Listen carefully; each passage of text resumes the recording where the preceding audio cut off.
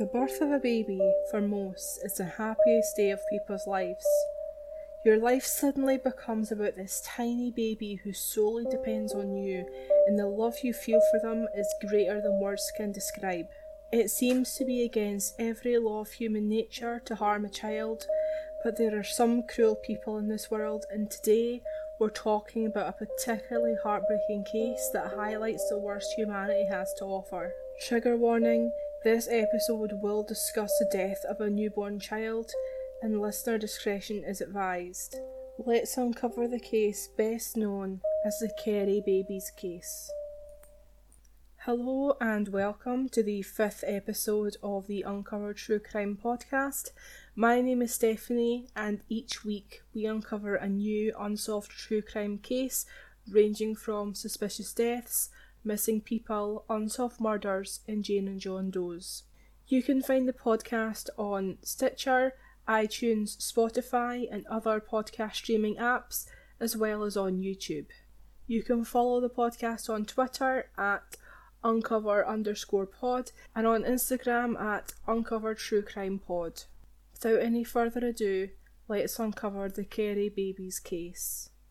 This case starts in Whitestrand Beach in Cahersiveen, located within County Kerry, Ireland, on the 14th of April 1984. A jogger stumbles across the body of a newborn baby inside a plastic bag placed at the bottom of a cliff on the beach. A post-mortem revealed the baby was male, approximately 5 days old, and had died 2 days before his body was discovered, meaning he was likely born on or around the 7th of April. He died under horrific circumstances and had been stabbed 28 times. Local undertaker Tom Curnane gave the child a baptism, named him John, and paid for the gravestone which said, "I am the Kerry baby, christened on April 14, 1984, named John, I forgive." In an attempt to find justice for the child, the Garda Síochána, which is the Irish police, talked to everyone in the area who had been pregnant recently or had just given birth when they came across Joanna Hayes. Joanna was 25 years old and was a single mother to a child called Yvonne, who she had fathered with a married man called Jeremiah Locke. She lived just under 50 miles away from where baby John Doe was discovered, and on the 14th of April, Joanna was admitted into hospital after complaining of severe vaginal bleeding. Medical staff at the hospital scanned her uterus to discover that she had given birth within the last 48 hours. When she was asked about her baby, Joanna refused to talk about it and even denied that she had been pregnant. The hospital staff were aware of the case, so contacted police. The Garda were convinced that Joanna was baby John Doe's mother, and I can certainly understand their initial suspicion.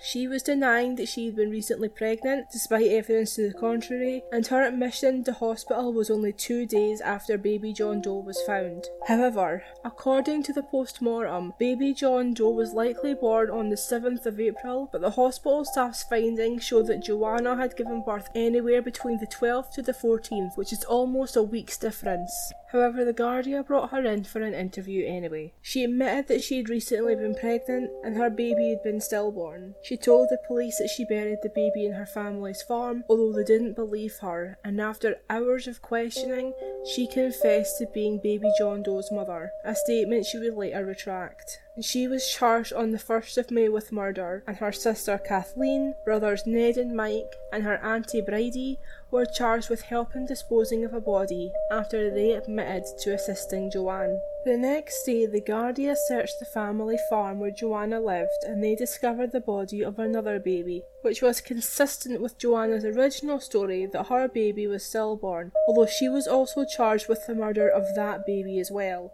It would later come out that the baby found on the Hayes family farm died of natural causes.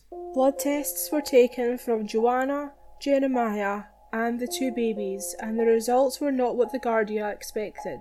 The baby found on the farm had blood type O, which was consistent with Joanna and Jeremiah being the parents. However, baby John Doe had type A, meaning that Joanna and Jeremiah couldn't have fathered the child together. Still convinced that Joanna was the mother of baby John Doe, Garda came up with a new theory. Joanna had been pregnant with twins, but the twins had two separate fathers. They claimed that one of the babies was born in a field and the second was born in Joanna's home. After she saw that one of the babies had died of natural causes, she murdered the second baby, drove 50 miles, and dumped the child's body on the beach, where it was later discovered. There is so much wrong with this theory that it is hard to know where to begin. It is possible for twins to have two separate fathers. It's called heteropanel superfeutification. In order for heteropanel superfeutification to occur, a woman has to have unprotected sex with two men within 5 days of each other, and both sets of sperm must fertilise two separate eggs. Most cases are only discovered through paternity disputes, so it is unknown exactly how many cases of this exist, but it is thought to be exceptionally rare. They gave no evidence that Joanna was in a relationship with anyone else other than Jeremiah close to the time she would have conceived,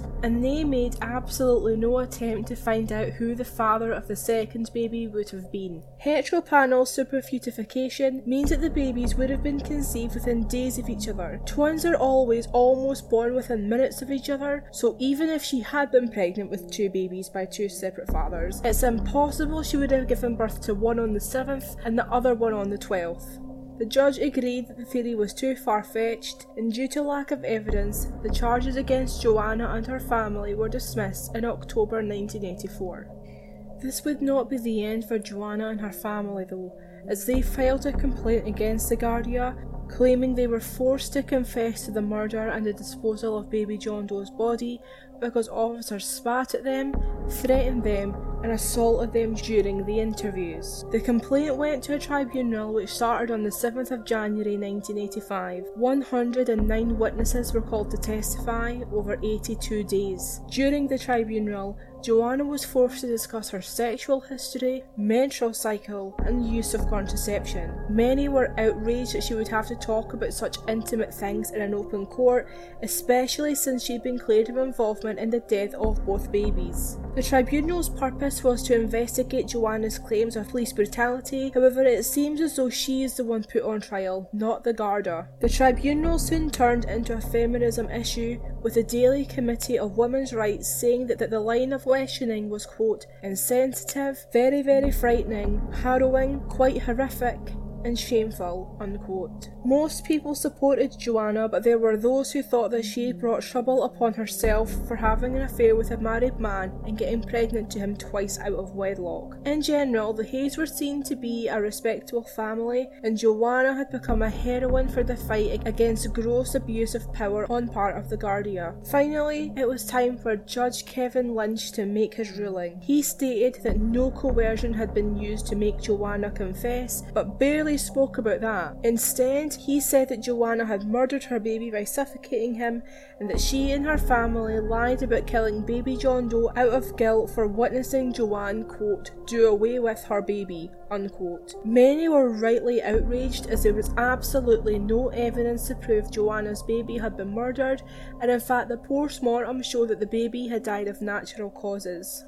Many believe that the judge disapproved of Joanna's moral behaviour and that was the main focus of the tribunal, not police brutality and not the abuse of power shown by the Gardaí. In 2018, DNA definitively concluded that Joanna Hayes was not baby John Doe's mother, and she was given a formal and public apology by the Gardaí. An officer from the Gardaí Síochána said, quote, on behalf of An Gardaí Síochána, I would like to sincerely apologise to Miss Hayes for that, as well as the awful stress and pain she's been put through as a result of the initial investigation into this matter, which fell far short of required standards, unquote. They have since made a new appeal for information on baby John Doe's case and believe his parents were from the area where he was found. A statement from the Gardaí reads, quote, we are looking back now over 33 years and time has moved on. Society has changed. People may now feel freer to come forward. In relation to the change, attitudes change. Weak becomes strong, and the strong may have been obstructing or impeding the investigation, and the strong may now have become weak, unquote. In March 2019, Joanna Hayes and 4 members of her family started proceedings against the state in order to receive compensation for their horrific ordeal. As of March 2020, when I am recording this, I couldn't find any information on whether an amount has been agreed. Joanna's baby was buried in Abbeydurny Cemetery, and baby John Doe was buried in Cavar Sahin, where he was found. His gravestone used to read, "I am the Kerry baby baptised on 14 April 1984, named John. I forgive." However, in 2004, his gravestone was vandalised by an unknown person or persons, and although the headstone was replaced, the "I forgive" was removed. Baby John Doe never had a real life. He never stood a chance, and he deserved so much more than that, and now deserves not only justice, but a name. Anyone with information on this case is asked to contact the Cahir Saiveen Gardia station at 066 947 3610, or you can contact the Gardia Confidential line at 1800 666 111. Thank you for sticking with me until the end of this absolutely horrific case. I'm not going to lie, it was very hard to research, not only as a human being, but as a mother, and I hope I was able to do this case justice. All sources and pictures relating to this case can be found on our blog at uncoveredtruecrime.blogspot.com. Please follow us over on Twitter at uncover_pod and on Instagram at uncoveredtruecrimepod. That's everything I have for you today. Thank you for listening until the end, and please join us next week when we uncover yet another unsolved true crime case. Thank you, and have a good night.